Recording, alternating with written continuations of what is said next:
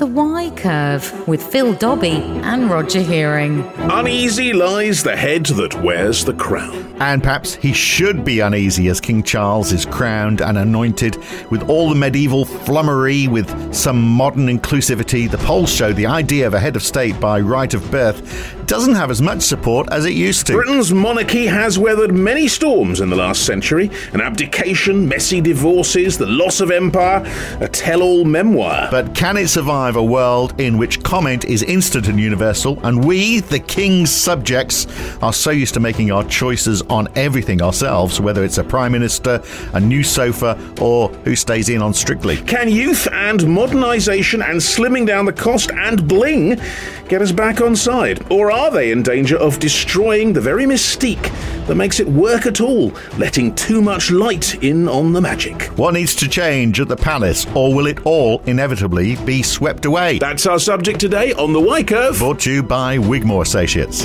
The Y Curve. Okay, we should point out that you wrote that introduction. You are a very cultured man. Some bit of say. Henry IV Part 2. Yeah, no, well, I like to throw in the occasional allusion. That education wasn't wasted, was it? Yeah. No. But it's important to reflect that this is something that has a long cultural history as well as everything. Well, it is. I mean, it is very much part of Britain, isn't it? And I'm in two minds about the royal family. On the one side, I do think it's important because it is part of our history. But on the other side, I really just couldn't care. Well, and I think so many people fall into that bracket. And in the end, it's more than history. I mean, it's about who is our representative as head of state, technically. I mean, yes, chances are if we had a president, it wouldn't be a president a la the United States. It will be one like Ireland, where you just choose someone to represent us on formal occasions. But I have a horrible feeling if we did have that. This is my big issue. If it became a political appointment. It wouldn't. It would become something, the Sun or the Mail would run up, let's elect Jeremy Clarkson or Piers Morgan or something, and it would just be appalling. And there's a good Charles-type word. So absolutely appalling. But at least we've got somebody who's there. We know who they are. Yeah. We've grown used to them, and they've got the facilities to accommodate. They've got quite a nice pad to show people around when they come. If they're rubbish, in a way, we say, well, it's just wait another 30 years. Exactly. It's the genes. It's nothing. We haven't chosen it. We're not responsible. Does he want it? Do you think? Do you think he wants it? Oh yes. You think that's why? And is he going to hang on to it? Yeah. So I think so. How old is he going to be? I mean, is he going to be in his 90s? I mean, men tend not to look. Mind you, Philip went on a long time. So William could be in his 60s before he. Well, this is a big part of the problem, which is that it's an old people's thing. I mean, if you look at the polls, and we'll get into that later, the polling suggests that the support for the monarchy is far, far greater in the older age groups. I guess. But has it always been the case? I wonder whether younger people go, oh no, I'm not for the monarchy, and then as they get older, they get a bit more used to it. And so I think that's true in general. But I think there is a case for saying it's an absurdity that a nation that counts itself amongst the top 7 economies of the world, and has a democracy, a quite highly developed democracy, should nonetheless feel that it has to cling on to an institution which is by definition non-democratic. Well, do you know what though? I mean, there's some things that do tie people together so much. So I'd say my brother keeps on saying how much of a Republican he is, but the moment there's any sense of occasion, he's right behind it. So, and it does bring us together in a way almost,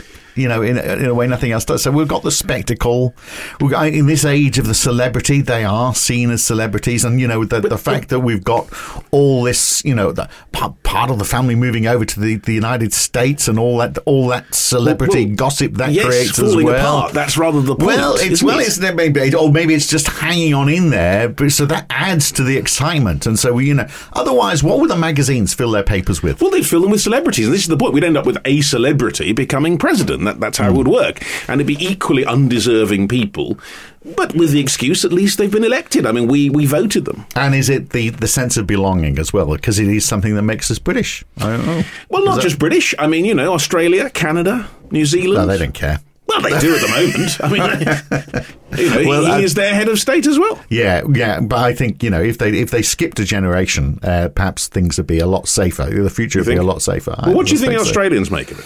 Oh, look, I mean, Australia's been on the... I mean, Australia would have voted to become a republic way back in whenever it was in the 90s. But they didn't. They didn't because the model was wrong. And that was the vote about who should choose. And people did actually want a head of state that was voted for by the people. And it was, I think it was John Howard, wasn't it, who pushed the agenda that no, it should be someone chosen by the government. And people were thinking, well, we don't like the government very much. Why should we trust you to choose our head of state? Yeah. And so it was the model, really. Otherwise, it would have been But would it be the case now? I mean, I think opinion polls suggest it wouldn't necessarily. No, I think it would. Really? I'm sure it would. Yeah, absolutely would be. Particularly if it was the right model. I mean, but there is an absurdity. So I wonder though whether Charles, with all of this money, and it is costing a great deal. What is he going to do with it? I mean, and there's a question about whether they should be able to hold their own portfolios or whether all the money should just be visible.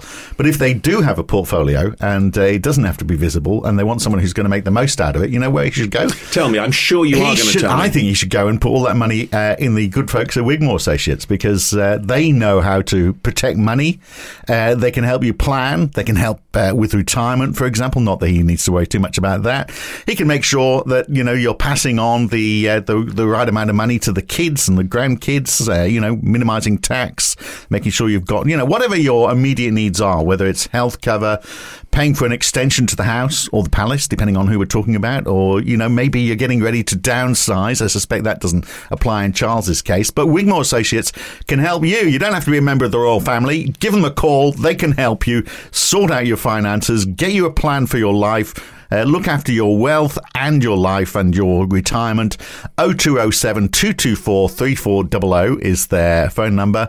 Wigmore-associates.co.uk is their website address. And if you talk to them, tell them yes, that we sent you. Yes, those people on that podcast that was doing, it's terribly good, very good. But they make this podcast possible, and we're very grateful.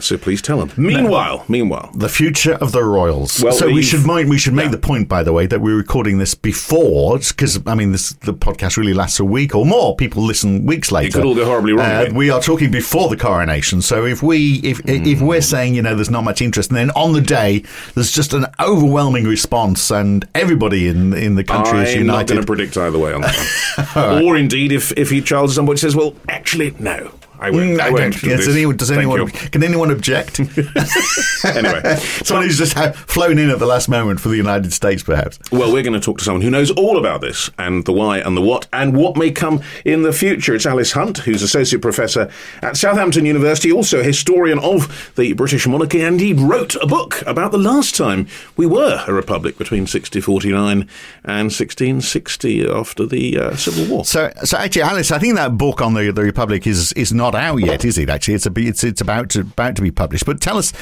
about that time. How did we cope when we weren't dependent on a royal family? I think we coped pretty well, actually. It was a difficult time, obviously, for many, and the country didn't have very much money, and it was the effect of the years of the civil wars were awful. But this was a time that managed to kind of find a way slowly towards a different kind of government. It really struggled with being legitimate. The parliament that had put Charles I on trial and then beheaded him was not considered to be a full and legitimate parliament, and that was problematic. But the country found, by the time Charles II was restored, it was not certain at all that was going to happen. They were finding their way towards making a constitution and to working without a monarchy. Although I'd say Oliver Cromwell wasn't actually king, but he wasn't far off, was he? He wasn't far off, but he wasn't king, and there's a crucial difference there, I think. And the story is that he was a monarch, a king in all but name, but he refused to be king. And although there were aspects that were king-like, it was not a monarchy, and he did not approve of it being hereditary, and that was important. And that really is the central point, isn't it, of the whole debate that we're talking about, the nature of having someone in charge, well, technically in charge, who is there by right of their birth, and that's all. So that is the continuity, isn't it, and the stability. So I think we all felt like when the Queen died, we'd all grown up with her, and so she was just part of our life. And the fact that she's not around anymore is what's raised this question mark, isn't it? Because that stability factor has disappeared now. So we're bound to ask the question, do we really need the royal family? Yeah. I mean, and these big moments, and it wasn't particularly always appropriate, I don't think, around the funeral to really kind of have a look at the Constitution. You know, the Queen had died and there was a lot of affection for her, and there had been a very long reign, and this was a funeral. But now, with the coronation, I think we're invited. I think we have to ask these questions and look at the Constitution and think about, do we want a monarchy? What is a monarchy? Are we okay with what Cromwell called that hereditary way, whereby someone has a position which they owe to birth and to blood and to nothing else? Well, you can either investigate it or take an opinion, or you can swear the promissory oath that we're supposed to be doing. Well, yes, that's also which I don't think that's going to go down quite well. I'm not really quite sure. Well, I think I think it's a bit of a misstep. I suppose one interesting thing, Alice, just as a historian, has it ever since 1660, since the Restoration, up until the present day, there's seriously been a contemplation of whether we will or should have a monarch? Has this been questioned at any other point in the last 300 years? Since there was the Restoration, yes, it has come and gone, but it has never had the kind of hold that it had in the 1650s. And the thing is with the Republic in the 1650s that it wasn't intended to abolish monarchy. You know, the wars didn't set out to abolish monarchy. They sort of found themselves in that position. So it didn't really have the time immediately to work out what a republic could be. But that tradition of republicanism did then begin in the 1650s. People began to write about it, began to kind of defend and imagine and defend kinds of republics that could work. And that persisted. And there were kind of other moments around kind of crises sort of later in the 17th century with James II and the exclusion crisis. And other moments when people who might want another kind of government could put forward their views.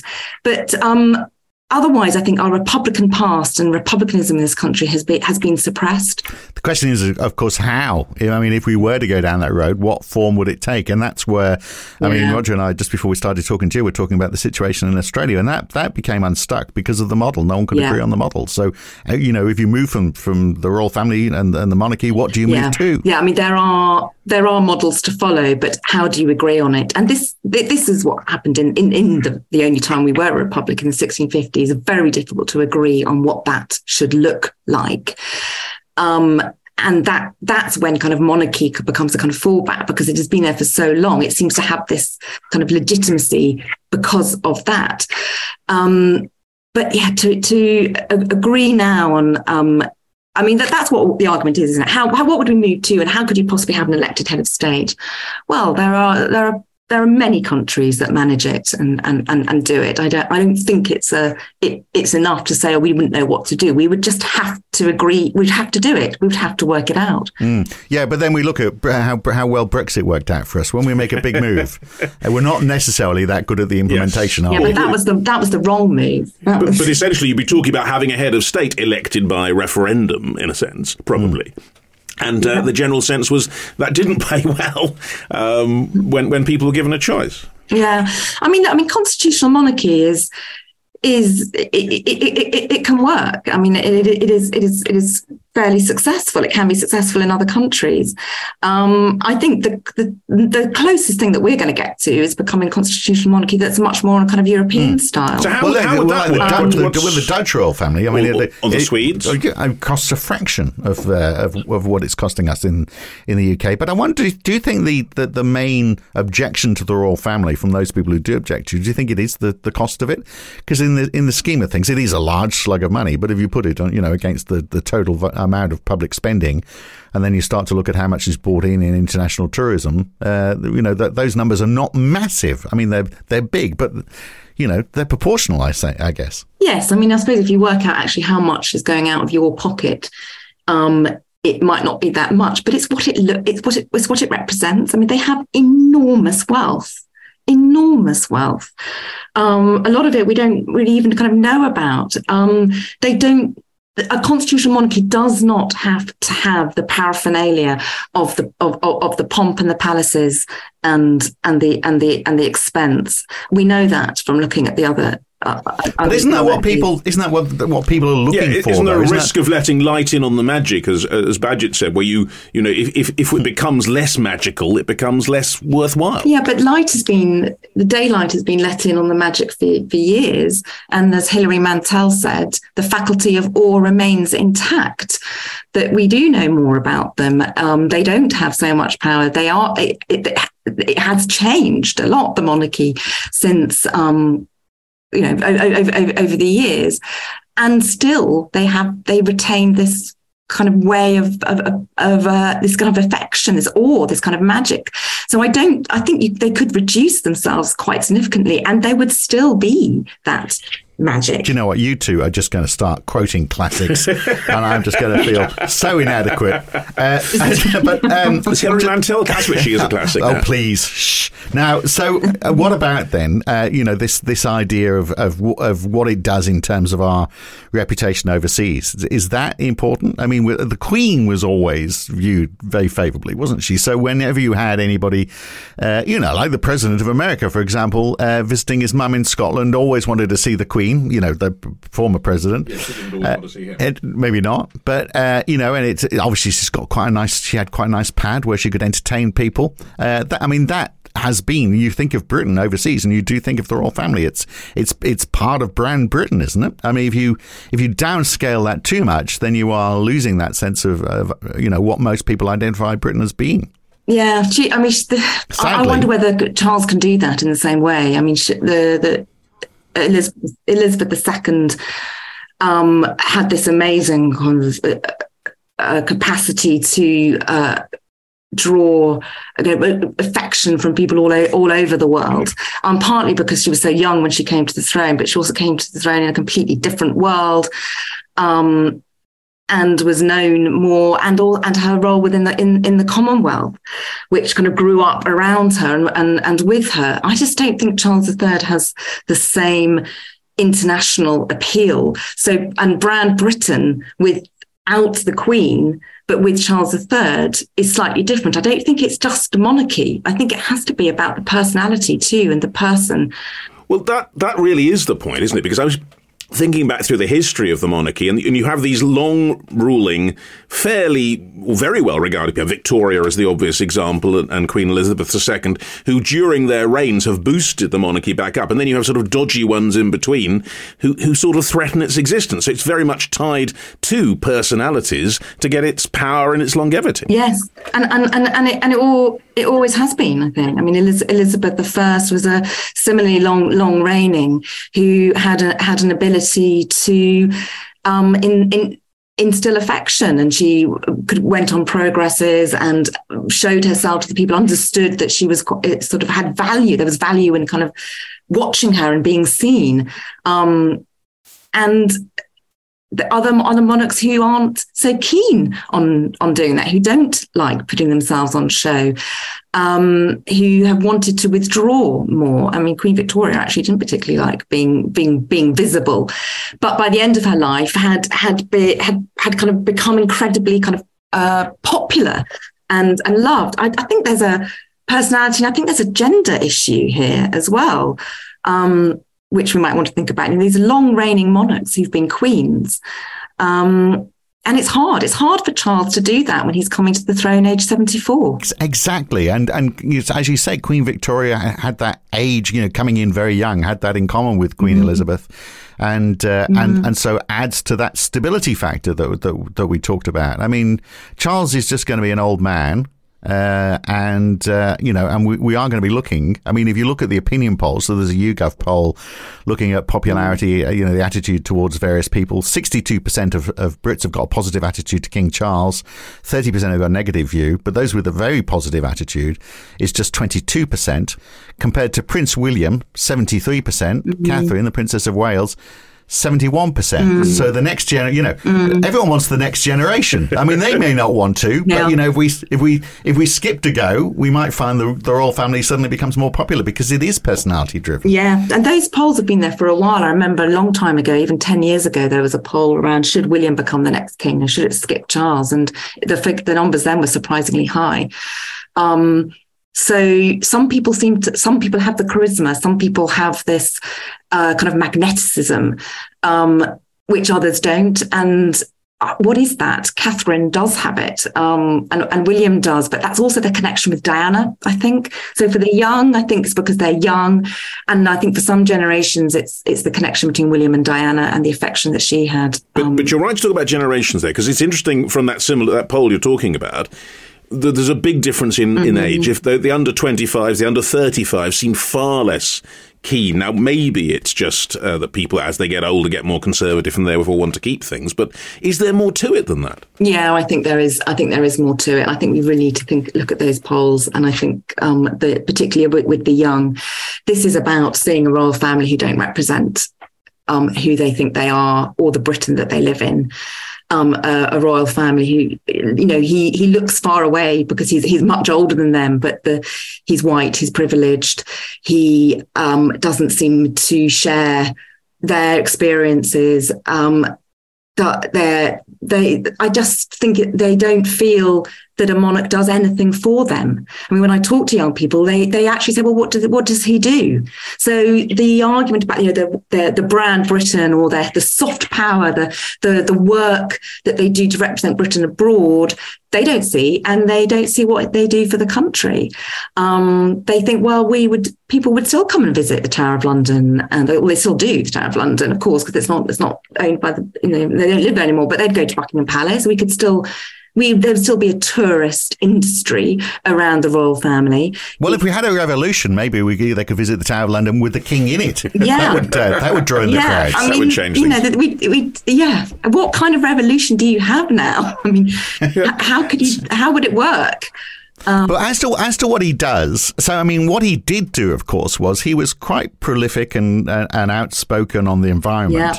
Yeah. Now he can't do that. He couldn't go to COP26 or 26 or 27, which one, 27, 27. He couldn't go there because the Parliament, supposedly, or the prime ministers, two of them wanted to stop him. So what he did stand for, he can't stand for anymore. So there is that question: what good is he? But people know what he stands for. He's well established in that way, and there are things. It's not just environment. I mean, last weekend I was down in Poundbury, which is known locally as Charlietown, where he promoted a particular view of architecture in a very key way. I mean, his monuments are there already, in a sense. Yeah, I mean, he's. I think he's a serious man in many ways. In fact, he's thoughtful and has thought obviously deeply about this coronation and what's going to happen in it and what his role is and what his relationship is with the church and God. And he does have things to say about the environment, of course, and that is something that he could really do. But a constitutional monarch, there's so many contradictions at the moment. He's a constitutional monarch who now has to be quiet, and yet he has come to the throne with a whole past. We know a lot about him and we know what he thinks about a lot of things. So it kind of feels odd now that he would be silenced.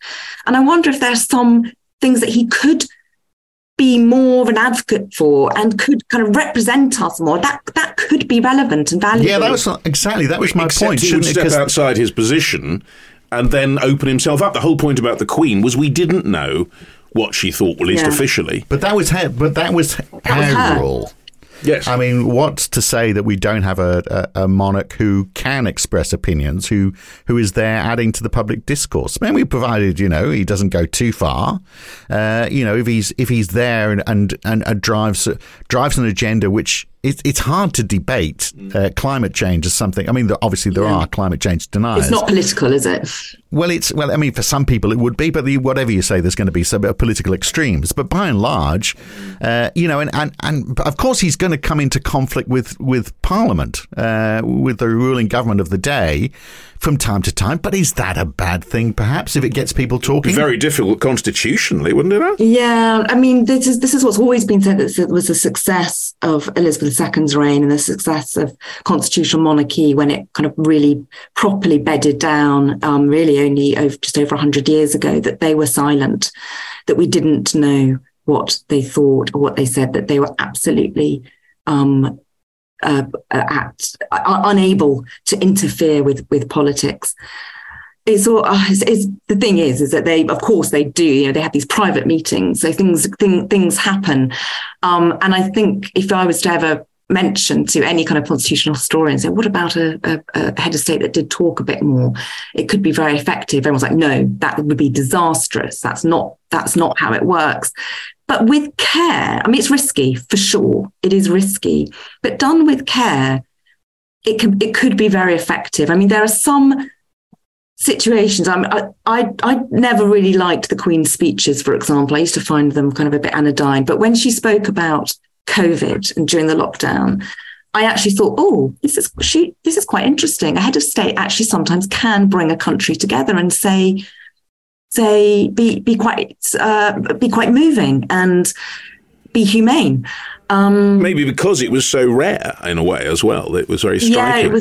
It was striking, but it was kind of effective. But the one occasion where she did said to have had a political opinion publicly, I think, was when she asked the Scottish people to be very careful when they were talking, when they were going to the referendum. A lot of people read a lot into that. And I suppose that, in a way, brings us to another issue, which is king or queen of what? The United Kingdom is rapidly, or potentially, could become rather less united. So the role of king or queen becomes rather different, doesn't it? And the Commonwealth as well, the whole question around the Commonwealth. I think, perhaps. So Queen Victoria presided over a Britain that was expanding and the empire. Queen Elizabeth II then presided over the empire contracting and the beginning of the Commonwealth. And I think Charles III his reign is going to be marked by those Commonwealth realms pulling away, particularly in the Caribbean, but Australia is looking increasingly likely it's going to move that way. And then by the union here as well. And even if those Commonwealth countries don't pull away, I mean, there's questionable human rights in some of those countries as well. Do we really want to be associated where, homosexuality, for example, head is of state in Uganda would be quite difficult at the moment, potentially. Not that she is, but if she were. No. I mean, head of the Commonwealth is different from head of state in the Commonwealth realms, or as they call them realms, but the independent Caribbean countries in which he is still head of state. And they don't want anything to do. A lot of them don't want anything to do with Charles III because of the connections with colonialism and slavery, empire. And so Charles knows all of this, though, doesn't he? Because I mean, he's. I know here we are, just calling him Charles. I don't know what should I be addressing? His Majesty. His Majesty. Yeah, come on. Okay, all right, get with the game. Well, we still can. So His Majesty sort of knows all of this, and it seems bizarre saying it like that. But His Majesty knows all of this. Surely, I mean, he is. For example, he's trying to downscale. The size of the royal family and the size of the civil list and perhaps he will start asking for less money. Perhaps he'll also accept that there needs to be more visibility, and because and transparency. Exactly. I mean, for example, the Duchy of Cornwall, how much are they raking in from that, and why? Why is that still a thing? Why don't we just hand all that land and all that earning potential back or sell it off? I mean, and then the palaces. How many of those and how many palaces do you need really to? Well, do you get the impression, Alice, that he is thinking these things through, and in fact there will be change?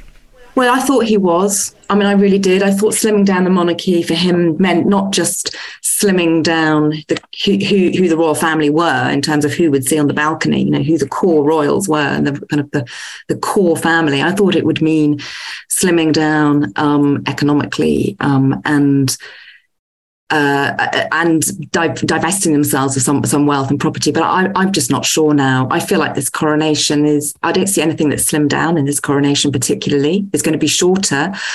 There aren't going to be 8,000 people in the Abbey, but it is going to be really spectacular. None of the kind of old rituals have particularly been changed. They've been sort of glossed and reinterpreted a bit. And we'll wait to see. But I thought he might have made some bolder moves already, actually, by now, in terms of their assets. And I haven't seen that. Well, it's the liabilities, I think, is one of the things in it. You talk about assets, but, the Prince Andrew question, I suppose, has to come up. If you have people within the orbit who are, in inverted commas, bad actors or appear to be, that in itself changes perceptions, doesn't it? Yeah. Although they've always managed to bounce back from badly behaved people in the royal family, and there have always been kind of rogue princes and scandals that the family has managed to. The monarchy. The family's managed to kind of manage, and then the royal family has kind of bounced back from. I mean, they're kind of terminators like that. They just kind of bounce back and keep coming, keep going. As long as you get the right one on the throne. He wouldn't be, though, if he was the firstborn and he was the king right now and he'd behaved like he was. I mean, that potentially could be the end of the royal family, couldn't it? Well, I know. I mean, how do we? What happens when the rogue is the heir? I mean, it looks in pretty safe hands because William is absolutely in the caste of his grandmother, and dedicated, I think, to the idea of duty and service, which have become the kind of the buzzwords of modern monarchy, that it is all about duty and they are serving. And he is like that. But well, you have to say that Charles's reputation, has gone up and down a bit, and the ritual they say is always the monarchs, like the prime ministers, go dull, mad, dull, mad. And if you look back, where are we now? Well, that's the interesting question. If Queen Elizabeth was dull, then heaven help us, which is quite the way some people are reading it. But I mean, we're also in unusual times, aren't we? In that we've had this change of power at a time when the economy is quite depressed and people are really struggling, and then you've got this untold wealth at the same time. I wonder whether it's just a passing fad. And often when we've sort of like thought about the royal family and what use are they to us, there's a sense of occasion, there's the spectacle. So even now, we're recording this on the Wednesdays before the big day. And Twitter is full of people having taken photographs of the rehearsals that happened overnight, with hundreds of horses and thousands of people from the army and all the forces there, getting the train from Aldershot in the middle of the night. A well-trained force, people called it. And it's and people seem excited having seen it, as though this is going to be a big sense of occasion, and maybe. And in Britain, whenever we have those senses of occasions, it does somehow pull the country together. I wonder whether it will this time. Yeah, I know. In the run-up, there's often this sort of scepticism, isn't there, that think, what is this all for? And is everyone going to get behind it? And then they happen. And even the most sort of people who really don't feel that they're interested somehow get moved by it. And what is that? It is this incredibly kind of well choreographed, immaculate, rehearsed spectacle that is completely kind of in step. There's this kind of, we see this unity of the state, all in line. I mean, it's so important that it has this kind of choreographed quality to it, that nothing is out of line, because it kind of looks unified. It looks like this is the state on show. And on show to the world. And we may not be able to run an economy, but we can run an effective parade. That seems to be the we can. We're great organisers, so long as there's... Yeah, and they can be emotional. I mean, even they appeal to the irrational. I mean, that's an interesting... You mentioned irrational there, which I suppose naturally leads on to the fact that at the core of this, and it is ritual that's going on, but ritual, in fact, about religion, because it's a religious service, the coronation, and he is being installed as the head of the Church of England. And as various people pointed out, his history, divorced, adulterer, all that kind of thing, does make it a little awkward. And I wonder if that's part of the problem. Where we are a less religious society, we don't really care necessarily what the Church of England thinks. So therefore, do we not care so much about this? And when we are religious, we're not necessarily part of the Church of England. Exactly. So I mean, for example, the First Minister of Scotland has to swear allegiance to the King. I wonder how he felt about doing that. Yeah, I mean, I think at its core, the coronation, it's not just the pageantry. I mean, the beautiful procession will be spectacular, but this is a deeply religious ceremony in which, yes, he he swears to become head of the Church of England. He swears to uphold the Protestant faith, and he also swears to uphold the laws. But at its centre, he is anointed. And can you imagine anyone being anointed? I mean, bishops, priests, and biblical kings, and medieval kings, and early modern kings, and perhaps you could understand, but the anointing there. But now, that's a really powerful and sacred and troubling act in the middle of this coronation. Why troubling, do you think? Because it turns him into something special. The language connects him with biblical kings. It connects him with the grace of God. It, as Welby has said in his commentary, sets him apart. But if you are very religious, you may believe that's a good thing, perhaps. Yes, you may. And it could, yes, of course. But how many of us, as you've just said, believe that? And the anointing has always been a bit troubling, even when it first was kind of really took hold. Medieval kings would ask their bishops, what becomes of me when I'm anointed? Doesn't it make me, a bit more special? Doesn't it make me a bit priestly? And the bishops would say, well, no, not exactly, but it does elevate you. It does raise your dignity, but not. Well, going back to your 17th century analogy, of course, one of the issues about the killing of the king was you were killing the Lord's anointed, and exactly. They kind of believed that. Yeah, and the belief that Charles I had, that when he was anointed and when he swore his oath at his coronation, that he could not be touched. He was not accountable to the people. He was accountable to God only. And this, for all its visibility and spectacle, this ceremony, the bit we won't see is the anointing. That's going to be in private. Now, there's nothing unusual about that. That has been the tradition. But I think in the 21st century, that is difficult. Everything else we can see, but we won't see that. And it's preserving the sacred heart of this ceremony, and it's preserving what underpins British monarchy, which is that it is bound up with God. Alice, do you think the monarchy is going to survive? You're a historian, not a futurologist, I get that. But if you were to predict the next 50, 100 years, what do you think? Well, history would say that, yes, it's going to survive in this country. It has survived against all odds. I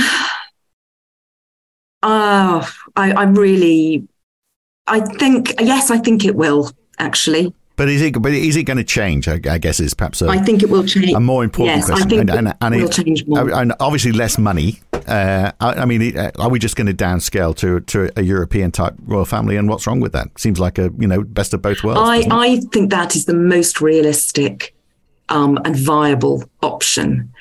I don't think I think reinventing ourselves as a republic and not become a constitutional monarchy, I cannot see that happening. But I can see us reducing the pomp and the pageantry and the religious aspect.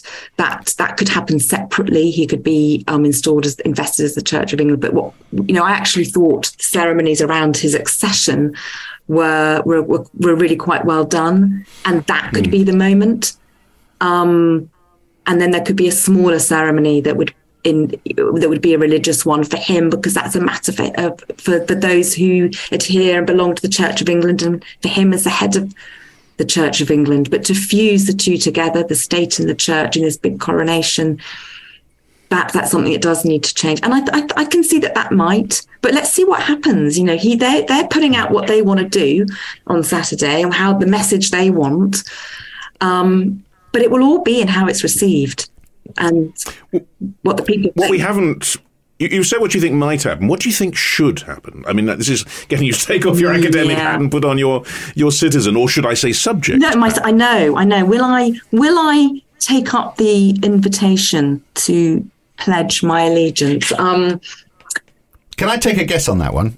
What do you think? I suspect you won't. No. I don't think many of us will. No, will we? I don't. Okay, let's Alice. Will you or will you not? What? Pledge my allegiance? No. No. I the historian's hat on. Well, I'm fascinated by the monarchy because I'm fascinated by power and its absence of power. and I'm fascinated by ceremonies that try to negotiate that power. But I do not think that monarchy is a grown-up kind of government. I don't like the appeal to the irrational and to the emotional and the hereditary way. So I would be behind a quite radical moves. I value what constitutional monarchy can be and can do. Actually, I could see that working, but if I was really pushed, I would like not to have a monarchy. Right. So, but if we are stuck with it, I guess a very much downscaled version where it's really just a figurehead type role, handy for state visits, someone for visiting presidents to go and see. They've got quite nice reception facilities. But if you, so, you know, let's and a constitutional check as well. You know, there is a constitutional kind of check there. And we don't have to go through an election every now and then, you know, around whether it's, you know, who should be the president. Well, thank God for that. But, God does come into this. That would be hard. Yes. Yeah, and I think with all that history and all the interest, we could still preserve. We could still be proud of certain certain aspects of our past and the rituals and the regalia. That could still be part of us, but it wouldn't have to represent all of us. Well, do you know if we did vote, you know, it'd be David Attenborough, so we'd still get an old man in charge. Well, you know, we asked this group of primary school children the other day who they'd want. And of course, it was a whole load of footballers, and even footballers, not British footballers, actually. You know, Ronaldo was there. But David Attenborough came up. These are young, so it's not just age. You know, they identified with David Attenborough and they thought, well, he's someone who cares about the planet. So well, I think if His Majesty and I'm talking about David Attenborough there and Charles, if they both died on the same day, I suspect there might be more sorrow for David Attenborough. Just very quickly before we go though, if we did downscale it, how far do you go before you go too far, where you start to lose the magic, as we were talking about before? Monarch. So you could look at, say, for example, we've got this magnificent building in Buckingham Palace and all the other royal palaces. What do we do with those if we downscale them? But then here's another question as well, because if that's an important part of our culture that we want to maintain, and there's obviously the cost of maintaining that, you don't want to turn it into a hotel for visiting or a casino. But similarly, aside from the royal family, but it is related to religion, we've got this issue that English village life is built around churches, and we're struggling to maintain churches, and there's the cost associated with that as well, which is a religious significance, but it's also, aside from religion, it's just part of the British culture, the fabric of British society.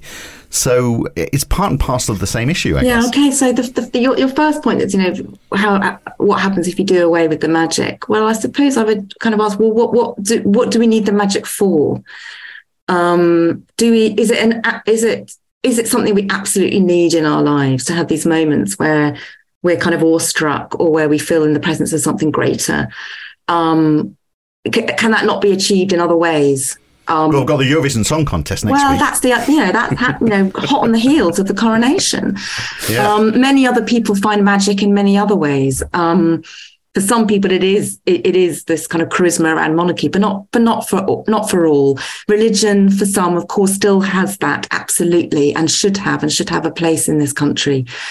But I don't know if we need the magic of monarchy.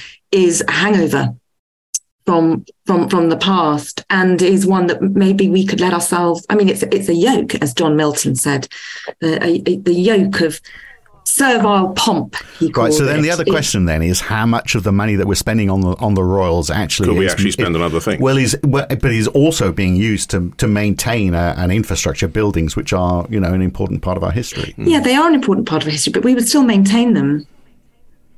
They would still be be looked after. I mean, they would still be very well visited. Versailles is one of the most visited sites in the world. There's no king there anymore, but there was a magical king there, and that magic is still there when you visit it. It's like, God, they really believe this stuff. The kings who lived there really believed they were touched by God. Why can't we have that? Yeah. Well, you see, the great thing is here, we still do. Well, some of us do. Anyway, I think we can end by saying, God save the Constitution, if not God save the King, I suppose. And we've been speaking to a historian who says history doesn't have to actually constrict us. It can be remembered without necessarily being part of the deal. You've been very entertaining, Alice. Alice, thank you so much for being with us. Really fascinating. And, well, I hope you enjoy Saturday in whatever form you do. Yes, thank you. I'm going to be there on the Mall, so yeah, it'll be fun. A little bit hypocritical, if you don't mind me saying. I'm not working. Yes. I'm doing stuff with the World Service, so it'll be interesting. Very good. But very good. All right. Well, thank you for talking to us.